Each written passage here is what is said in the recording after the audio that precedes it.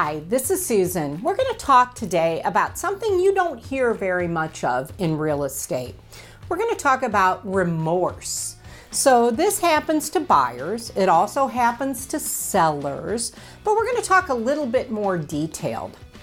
In this hyper-competitive market that we're in today, sometimes it feels like you've won the lottery when you get the house that you've been searching for. But then remorse can set in. 75% of Americans who bought a house in the last year says they feel some type of remorse. And some of the factors include it's more maintenance than they thought it would be. It is that they've had to compromise on some of their financial status to be able to own this house. The location wasn't exactly perfect for what they were hoping to achieve in home ownership.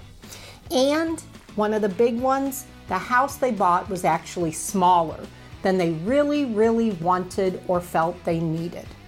So those are some of the topics that people who have purchased homes have talked about.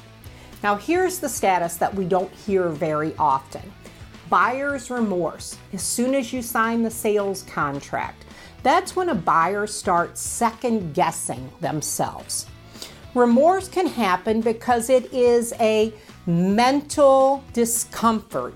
It's a strong negative reaction to something that you're thinking about. It can be conflicting information about a house or a location or any matters that maybe cause you to start nitpicking some of the little things that weren't exactly perfect in that house. Some of these buyers even want to back out of a contract. Now remember, in most cases, they have a great wants and needs list, and this is something that really fit the criteria of what they were looking for. Now they're thinking about giving that house up.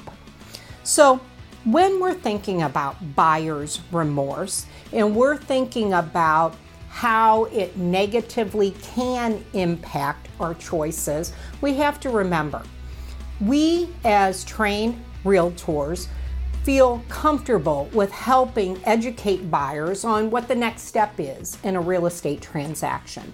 For a buyer or a seller, if there's any of this remorse setting in, it's great to have conversation with us as your real estate agent. 52% of people who enter into a real estate transaction feel some kind of doubt or concern. Even though you're ecstatic when you get the house, then you start thinking about the main things. Could I find a house that's better, that's cheaper, that maybe I'm just afraid of the commitment of home ownership? These are all things that are true, natural feelings that we can help you through. Thinking forward, thinking focused, thinking about what your needs were and how you fulfilled those will help you feel a little bit more comfort. It'll help you feel more focused and confident in your home buying and selling decisions. And as I said, sometimes sellers feel some remorse.